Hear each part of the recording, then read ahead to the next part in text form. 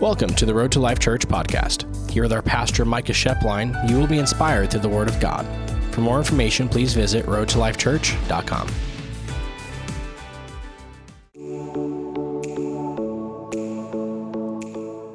So today we're going to be talking about something, and I'm calling it Better Not Call Saul. Now, if you are, I'm not endorsing TV shows. However, I do enjoy a funny TV show, and there is a TV show called Better Call Saul, and it's a knockoff of a show that was popular a few years ago called Breaking Bad. But in it, essentially, Saul is this lawyer that you essentially call when you are just up a creek with no paddle, and he's kind of a slimy dude, but he always figures out a way to get you out. But the problem is he gets you out in unconventional ways and ways that probably aren't the best for you. But, anyway. But I was thinking specifically this week, I have been, and today we're kind of going to be sitting in it for a little bit in 1 Samuel.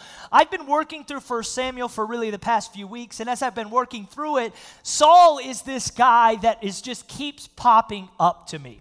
He keeps popping up, and he's popping up in ways that a lot of us, if you know the Bible, you're like, oh, Saul, terrible king, obviously, don't be like Saul. But we're not going to talk about that today, and actually what we are going to talk about, though, is his beginning stages, and really not a ton about the end, because in all honesty, you find out a lot about Saul and how he's going to end based off of how he begins. And this is what I want to talk about today, is I feel like in the church, and in spirituality sometimes, what happens is we come to God, and in the beginning, if we don't change how we function, if we don't change how we think, if we don't change how we live, then I'll be honest, you can predict what will happen in your faith. And what I mean by that is I think a lot of the times what happens is we come in and really, if I'm honest with you today, I'm going to be talking about defeated mindsets. And what I mean by that is I think a lot of the times it is just so easy to live in this place of defeat, live in this place of, well, it's never going to get better. Well, I'm never going to get over this. Well, I'm going through this season and it's never going to end. And what I'm talking about today is how I feel like a lot of the times when we go through this, it's a difficult season that we turn into one that lasts forever, that we really never get out of. And really for us, even as a church, as we've been grieving a loss of a really family here and somebody who was a part of our community for years and somebody that we all loved, is that it's so easy to just feel defeated when you have loss. It's so easy to feel defeated when you have unmet expectations. It's so easy to feel defeated when your health isn't going the way that you want it to go. It's so easy to feel defeated when your kids aren't progressing how you want, your marriage isn't going the way you want it to. And then all of a sudden, because we live in this defeated reality, it progresses to a place of which we never actually live in the fullness of God. We claim the victory but live in defeat. And I think this is so interesting because what you see is that, I will be honest, most of the time what I would classify as people who live in this reality is when we feel like we've lost so much or been through so much that it's too hard to give control back to him. I'd rather just control the little things that I have so there's some form of certainty. So there's some form of cohesiveness even though it's uncohesive, even though it's up and down, even though it's all around, even though it's volatile.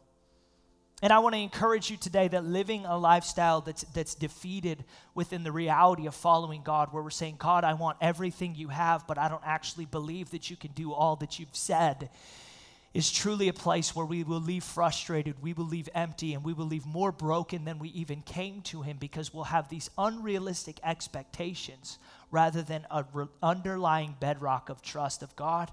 Man, I feel defeated, but I know you've given me victory. I feel broken, but I know that you can make me whole. I feel empty, but I know you're the one who can fill me. I feel uncertain, but I know I can be certain on the goodness of you, the love of you. And all these words can seem so empty when you're at rock bottom. And I'm not going to be the person who tells you these words so that you can project the pain because I won't be able to carry it. Only Jesus can carry the things that we've been through. And the only way, in my opinion, we can get through those things is when we actually apply the biblical and practical wisdom of what he's given us so we can go forward in life. So, fun story to tie this all together. I know shifting lanes quickly here, but how many of us remember when D-Box came out? Anybody, right? D-Box is the movie theater like seats that moved. Yeah, all of us have did it once, don't lie, right? I remember when D-Box came out, and it was like this hyped thing for like 6 months leading out, and I was a movie buff. I still am a movie buff. Don't judge me. Anyway, and so I remember when D-Box came out, and if you remember D-Box, I remember obviously it was like almost 3 times more the price, but you're like, but I'll feel the movie. Like you'd sit there and you're jostling and turning and, you know, you're like, it's like kind of a roller coaster and you kind of need to see a chiropractor after, but whatever. Right? I remember D-Box was like, it was supposed to be this incredible experience, and then after like a year, those 2 rows, nobody ever sat in them. And now that they got recliners, it's like, who even thought of D-Box? Like recliners should have been 100 years ago. How many of us know a good recliner in a movie theater is like, hallelujah. Turn the phone off and thank you, God. But D-Box is funny, though, because if you remember D-Box when it came out, you could turn up the settings. So when you sat down, you could turn it up to the max level of effect. Meaning that for me, I think the first one I saw was like one of the Fast and the Furious, like 2 out of like 26 now, whatever it is. And I remember we're like sitting there, we're pulsating and vibing and all that, and it's great. But I found out early on, though, what was funny is that I found out you could turn up and down the settings. And this is terrible, but I'm with a friend, and I realized I could turn down his seat. And what this means is that it was in the beginning, it was hilarious because we'd be watching the movie and it'd get intense and the whole row is shaking but him. And he'd look and he'd be looking around like, because he paid 3 times more money for a seat. He'd look around and be like, why is my seat not shaking? Like, what's going on? And he'd look, then he'd realize like, oh, dang it. And he wasn't thinking me because, I mean, you had to lean and like, you know. And so he'd turn it back up all the way. He'd be back, and then he'd be back in it. We're all together. And then what I would do is I'd wait for a quiet part, and then I'd just...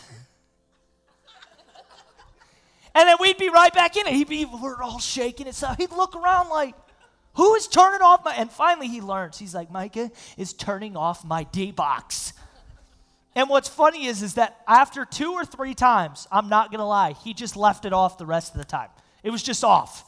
He was just so done fighting the battle of me it turning up, me turning it down, him turning. So the whole row, I wish you could have a video of it. It's like people who pay $30 for a ticket and then don't enjoy any of it, right?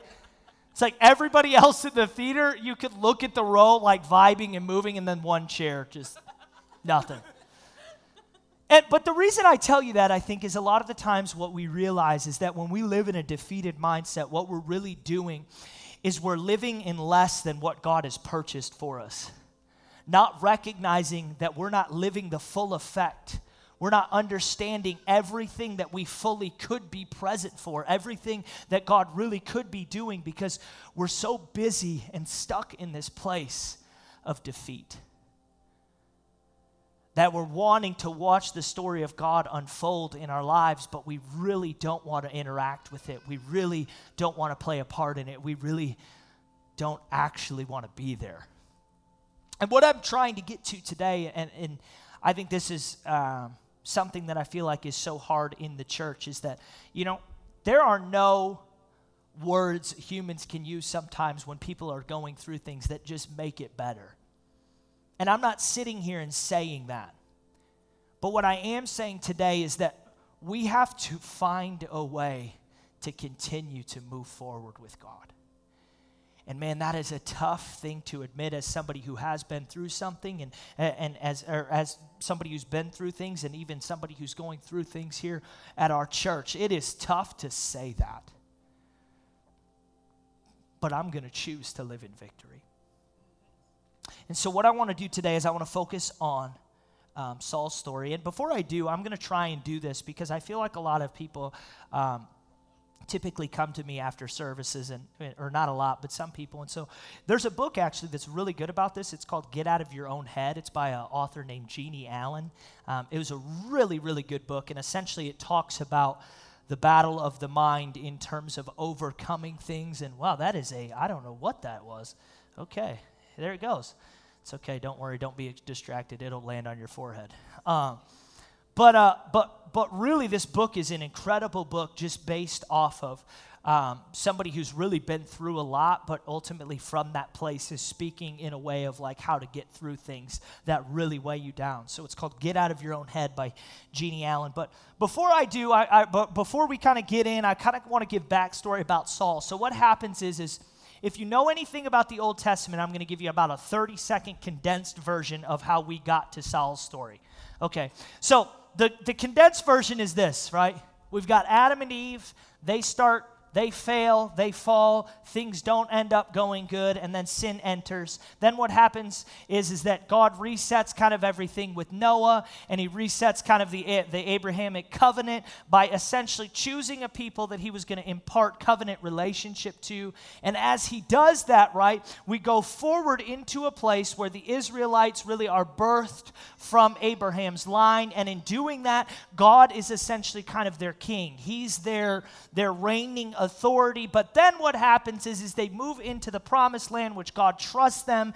And as they're in the promised land, they look around and they say, all these Canaanites and people have kings. We don't really have a king. And God's like, well, I've given you judges. I've given you prophets. And essentially they're like, we want a king. And so what God does is he says, okay, well, I'm going to give you a king. That's fine. If you want a king and I'm not the king, we'll give you one. So this is where it picks up, where Samuel, the prophet in that time who has been de facto ruling the land, he steps up and he says, okay, you guys want a king? That's fine. God said he'll give you a king. And actually Samuel gives him a speech. He's like, you guys are idiots. He's going to take your sons. He's going to take your crops. He's going to take your money. Samuel's looking at him like, God's going to give you what you want, but y'all are stupid. I know God. And Samuel, if you know anything about Samuel, Samuel is the godliest man on the face of the planet at that time. And he's looking at him and he's saying, you guys are dumb. You want a king, you got God. And he's like, you don't have me, I'm not your king. I literally listen to God. I tell you directly what he says. You only want a king because you're looking around at everybody else and what they have, and you think, oh, that should be successful for me. So he goes, you know what? We'll give you one, but it's not going to be what you want. You're not going to like it. It's not going to be perfect. It's not going to be rosy, but whatever. And naturally, if you know anything about this story, is that God redeems kingship through David and David's line, but then guess what? It reverts back to man-made authority and following away from God, and then in doing that, there's bondage, and they are enslaved to Babylon and back and forth, and here we sit. But this is really, I would say, when the Israelites say we want a king, it's really the beginning of the end, because God gives them a few godly ones, but for the most part, it's not good kings. But what I want to do is I want to focus, because here's where it starts, right? Is that actually we are introduced to the first king of Israel as he's looking for donkeys, right? We are introduced to the very first king. His dad sends him out and says, hey, go look for these donkeys. We've lost them. And he's out looking, and he runs into Samuel. Now, Samuel knows he's going to be the next king. But let's focus in on a little bit of the backstory, right? It says this. There was a man of Benjamin whose name was Kish, the son of Abel, son of Zeor, son of a ton of things, a Benjamite, a man of wealth. Okay, so what we can find out early is Saul is a man of wealth. Okay, so let's continue. And he had a son whose name was Saul, a handsome young man. So Saul is birthed into wealth, and he's a handsome young man. And let's keep going. It says this, there was not a man among the people of Israel more handsome than he. From his shoulders upward, he was taller than any of the people. So what we see is we've got somebody who's wealthy, we got somebody who looks good, and we got somebody who is head and shoulders above everybody else. So this is how Saul is seen from an external perspective. Okay. He's rich, he's good looking, and he's head and shoulders above everybody else. So all the people of Israel, right, this is the very first look you have of the king. So he meets the exterior criteria. The only problem is the interior is actually the thing that guides your country, and we'll find that out in a second. It says this. 1 Samuel 9:21, though, I'm jumping to this because I think there are things that are missed in this story, and this is why we're going to be talking about the defeated mindset today. There are things in this story many of us don't realize happen. And the next two verses are those specific things. All right? So what happens is Samuel walks right up to Saul and essentially says, I'm going to anoint you. Don't worry about your donkeys. I'll take care of you, right? And everybody knows Samuel on the face of the planet at that time. Everybody knows this is the godliest guy in all of Israel. And he has stepped up and told you are going to be king. And listen to Saul's first response. Saul replied, am I not a Benjamite of the smallest tribe of Israel, and my family the least of all families of the tribe of Benjamin? Why have you spoken to me in this way? What we find out is he's head and shoulders above, he's beautiful, he's wealthy, but in his mind, he's insignificant. He's nothing. He's the least. He's unseen. He's unknown. And he's got Samuel in front of him, once again, godliest man on the face of the planet at that time, looking at him saying, God has called you to be king. I am going to anoint you as king. And all he can say is, I'm the least. I'm the weakest. Now listen to this. So what happens is we see early on, okay, Saul's kind of, externally, he checks all the boxes. Internally, maybe he doesn't, but here we go. Maybe we can change that. And how do we know we can change that? I'm going to focus in. Listen to these passages. 1 Samuel 10, 6-7. And this is Samuel speaking to Saul. It says this, then the Spirit of the Lord will rush upon you, and you will prophesy with them and be turned into another man.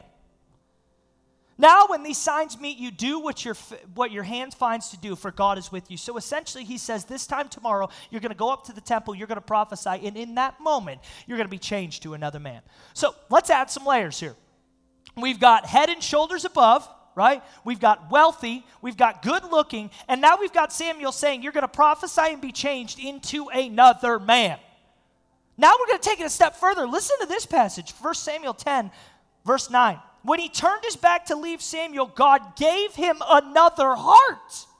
And all these signs came to pass this day. Okay, let's add this in again, right? We're head and shoulders above. We're good looking. We're wealthy. We've been made a new man, and we've been given a new heart. I would venture to say this guy's ready to be king. Right? I mean, if we're reading these scriptures, it's like, okay, this guy's got it externally, and Samuel essentially just prayed a prayer of change the heart, and God's changing the man. This is a guy that should be checking all the boxes now. Let's go. We got a king, and we about to throw down. We going to be good. Then it says this, right? This is what I want to focus on because, once again, we're talking about a defeated mindset. And I want us to focus in on this passage of Scripture from the lens of, remember where we started. He's wealthy. He's head and shoulders above. He's good looking. He's been given a new heart. He's a new man. Now, he's being introduced to the entire kingdom. Let's find out if all of that is sticking. It says this, 1 Samuel 10, 20-24. And this is what I would classify as what not to do on your first day of being a king. Okay? It says this, that Samuel brought all the tribes of Israel near, and the tribe of Benjamin was taken by Lot. And he brought the tribe of Benjamin nearby its clans, and the clan of the Matriites was taken by Lot. And Saul, the son of Kish, was taken by Lot. Now what they're doing is they're casting lots to choose the king. I actually had a discussion with somebody about this 3 weeks ago because we're not going to talk about lots right now, but I actually did do a little bit of a dive on this, and it's very fascinating why they did this in the Old Testament. But essentially what's going on right now is that they believe these lots will decide the king, and in this instance, it goes exactly what's according to plan. Samuel's already anointed him, so they've casted these lots, and now this man who's been anointed has been chosen by lots out of all the people in the entire land, and now it's like, let's bring him forward, right? But when they sought him, he could not be found. So they inquired again of the Lord, is there a man still to come? And the Lord said, behold, he has hidden himself among the baggage. I mean, think about this, right? We are at the inauguration, and it's start time. And everybody's, where's the president? He's about to give the speech. And you're like, nope, he's in We don't know where to find him, and then security just buzzes in. Yeah, we got some suitcases over here. Looks like he's laying in there. Right? How many of you guys know they like come across, they're like, sorry, couldn't find the president for a second, but we found him. There was a lot of luggage over there. He was laying underneath it. Now, as a people, immediately, if I'm an Israelite, I'm like, okay, did we make a bad decision here? It's like, first off, how do you even find a pile of luggage? This is like thousands of years ago. Who carries luggage around? But second off, like, he's head and shoulders above. How did he get in there? Just crawl in there like... Anyway, if I'm an Israelite, I'm a little bit like, this is not good. It says this. Amen. Thank you for that. Verse 23, then they ran and took him from there, and when he stood among the people, he was taller than any of the people from his shoulders upward. And Samuel said to all the people, do you see him whom the Lord has chosen? There is none like him among the people. I guarantee Samuel's like, I'm going to say this, God, but I don't want to. Like, there's none like him in all the people. He literally hid in baggage the first act as king. We had to drag him out from hiding in suitcases. None like him, guys. And then all the people shouted, long live the king. So let's think about this. Which king is Saul going to become? The king that's head and shoulders above, the king that's more beautiful than anybody else, the king that's wealthy, the king that's been given a new heart, the king that God made a new man? Or is he going to be the least? Is he going to be the weakest? Is he going to be the king that hides in the baggage? Well, we know the ending of the story. He reverts back to what he was always known by rather than what God had created him to become. See, and this is what I need us to understand today, church, is that we have to get to a place where we will leave behind what we have been known for, what our identity says we are, what the world has labeled us as, and recognize that we serve a God who wants to create us into a new creation, who wants to give us a new name, who wants to give us a new way of living. But that will be our choice between those two. Yeah. It will always be our choice. And what's sad is that you know this, is that the reality that we set our mind on of, okay, God, will we be able to move away from being somebody who just is known by all the things that they've done and all the things they've gone through and never stepped into the reality of who God's going to be. And I talked about this in our SOS, but really this comes down to this. In church today, we have a crisis because when we come to God, we become justified through his blood. What that means is he takes you from guilty to innocent. That's right. Okay. But the next step is this. And this is where the disconnect is in ownership. The next step is sanctification. Becoming like him. Becoming as Jesus is. The process of turning your personhood into who God says Jesus was through his word and a deep devotion to changing our personhood into the likeness of Christ. Now, what a lot of people want to do is we want to come to church every day or every week and feel like when we leave, we have went from guilty to innocent. But in doing so, we are missing out on the vitality of following God, because God didn't just die so you could be guilty and then innocent. He died so you could become like him. That's right. And there was never a time in human history before his death where there wasn't only a select few on the face of the earth that could become like him. What it was the justified reasoning, which is guilty to innocent. And I pray today that we change our mindsets from, okay, I am not just living a lifestyle of every week asking God to take me from a guilty conscience, to take me from a guilty way of living, to take me from a guilty background and just make me innocent in a moment, but rather, God, thank you so much for turning my guilt into innocence. And in this place, I honor you, choose you, and will become more like you, because that's what it means to be a follower of God. Not somebody who had a sentence passed that changed them, but rather somebody who has made a choice to be changed. Yes. So what I want to do is I just want to give us a quick, some brief things, how to overcome a mindset of defeat today. Just a couple brief things. How to overcome a mindset of defeat. The first one is this, right? Separate your past from your present. Make the decision. Now, I think the most groundbreaking moment, okay, here's what I need everybody. If you only leave with this one thought today, that's okay with me. And it's this. Right after Saul's reign, there's a man who takes over, which is King David, which, if you know, becomes one of, if not the most important person of the Old Testament. Now, what happens, though, is this, right? We're going to psychoanalyze these for a second, okay? Saul's first moments as king is fearfulness. I'm going to hide in the baggage. His introduction to the nation of Israel is fear. David's introduction to the nation of Israel is faith. The very first instance of David stepping up in front of the nation is when he fights Goliath. The very first instance of Saul stepping up in front of the nation is when he hides in the baggage. What am I trying to say today? Is that I think a lot of the times what happens is we have to make a choice between fear and faith. And I know that sounds just so normal and so churchy and so like, duh. But that's what it came down to in leading the kingdom. That was the simplest thing, is that the first king of Israel, the reason he failed is because of fear. And the second king of Israel, the reason he succeeded is because of faith. I love David's story because a lot of us, what we do is we look at it and we're like, oh yeah, he killed Goliath. But not only did he kill Goliath, do you know the manner in which he killed him? Obviously, we know he had a sling and a stone, but it actually says that when he stepped forward and Goliath came out of the crowd, he didn't just walk toward him, he ran toward him. Who is this uncircumcised Philistine, essentially talking trash, but realizing with confidence who he was created to be, who God had in mind when he gave him the design to overcome this massive dude? But David is not this person who just walked with God and had an incredible story. You know David lost 3 children?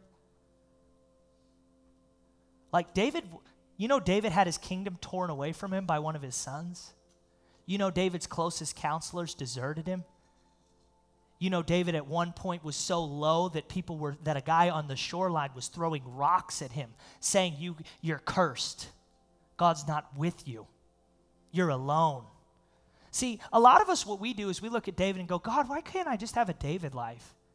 We look at people in the Bible like, oh, God, and we don't realize that they battled with defeat just as much as we did, but they stayed the course. And what it comes down to is, are we willing to run towards the things in our past and separate from them? Are we willing to because remember how David showed up? He showed up as a DoorDash driver. He's delivering cheese and bread to his brothers. And he left as a champion. Now, what do you think he could have been known by, right? And it actually says Eliab looks at him, his older brother, in the instance of when he's starting to step up, wondering about the fight. And he goes, dude, go back to the sheep. Go back to your past. Go back to what you're known for. Go back to what you're identified as. Go back to what everybody sees you as. Go back. But David knew who he was.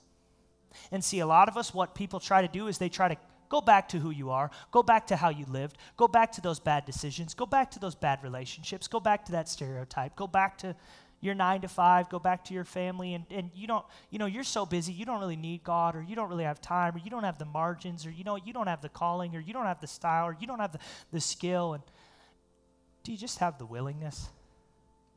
Because willingness is just us saying, God, I will separate my past from my present and trust you with all 3, including my future.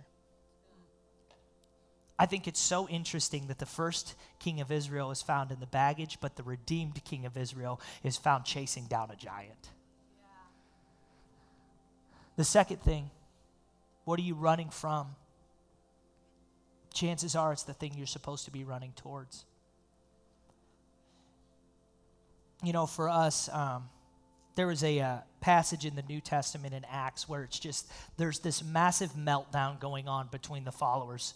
Because Paul, and if you know anything about the New Testament, Paul is this guy who essentially is responsible for 2/3 of the New Testament. And he's this guy, he looks at all of them and he says, hey, I'm called to go to Rome.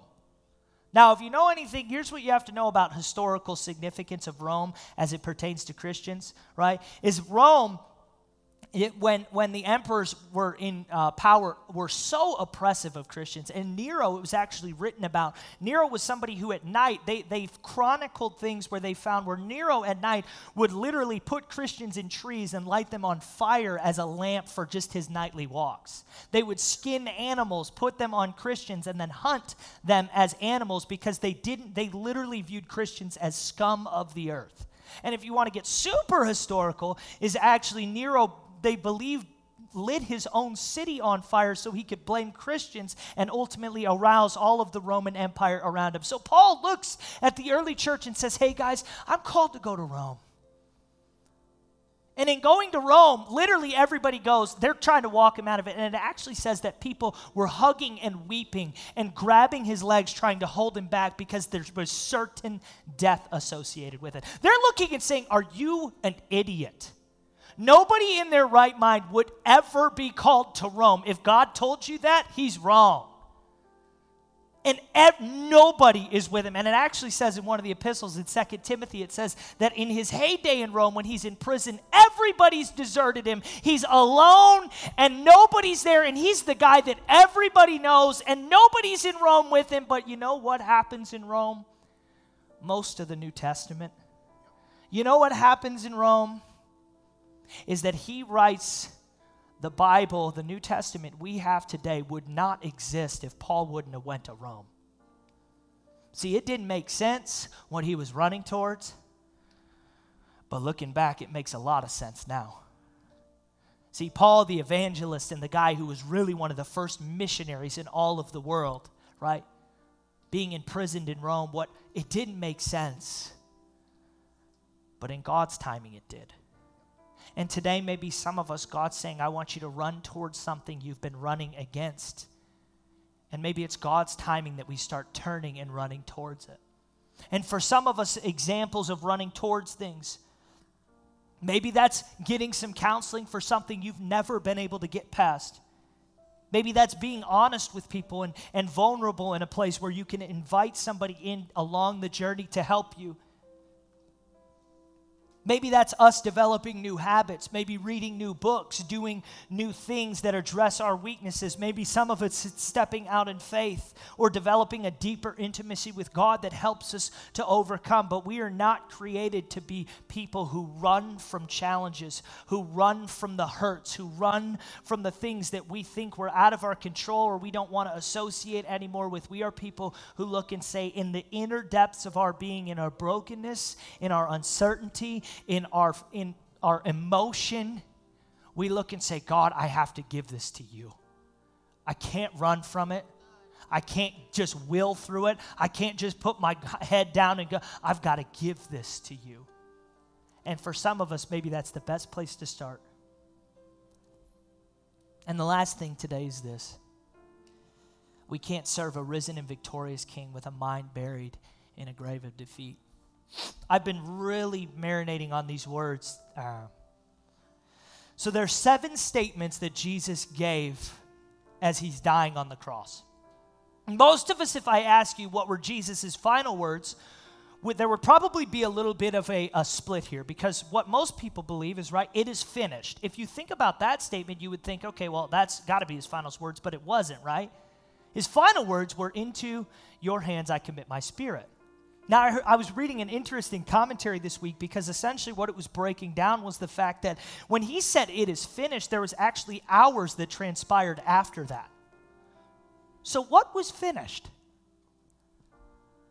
Because those weren't that's the perfect ending if he said it is finished and then into your hands I commit my spirit. But what if he said it is finished, there's a huge long pause of hours, and then it's into your hands I commit my spirit? What was finished?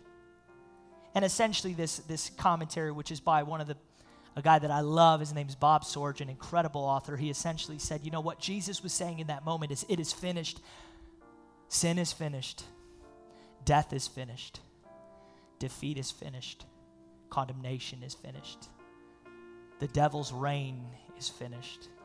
And see, a lot of us, I want to introduce this thought in my closing moments today, is that a lot of us, what we do is when we can't get through something or we're living in a defeated mindset, what we're doing is we're looking at Jesus on the cross who's saying, it is finished. I have victory over it. It is finished. I can resurrect through it. It is finished. I have given you grace to get through it. It is finished. I am with you with my Holy Spirit through it. What we're doing is we're saying it's not enough. It is finished. God is saying over your life, trust me. I've purchased a new reality. I've purchased a new way of living. I've purchased a new way of reasoning. I've purchased a new humanity. It is finished. And what we do when we say, you can't take away my past, you can't take away my pain, you can't take away this brokenness, what we're really doing is we're saying, God, it really isn't finished. I really don't believe that sacrifice is good enough for this. I don't believe that sacrifice can get me over this hill. I don't believe that sacrifice can get me through this valley. I don't believe that sacrifice was worth what I'm going through. And what God is still saying and will continue to say and will say the rest of your life, whether you walk back or you walk forward, is it's finished. I purchased it.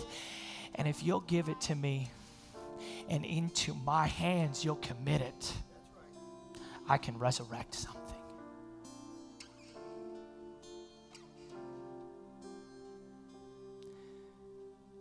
If we can be people who say, God, with open hands, with open hearts, with an open mind, I trust you and I give it to you. I won't live defeated. I won't live broken. I won't live beat down. I won't live under condemnation. I won't live under a label. I won't live in a stereotype. I won't live in other people's prisons. I declare freedom. This is who we're called to be, church. And so what I wanted to do is just read a couple quotes to you guys. The opposite of holy is not evil. It's common. Holy means unique and set apart. Common is not evil. Common is just not special. You weren't just created to live this common life. You were created to be set apart. This one from Francis Spafford. We don't have an argument that solves the problems of a cruel world. We only have a story. And that story will always be Jesus, but you're going to need to choose to identify with that story when the world feels cruel and when there are no answers and there is no comfort, it feels like. Don't live defeated. And the last one, God does more behind your back than he ever does in front of your eyes.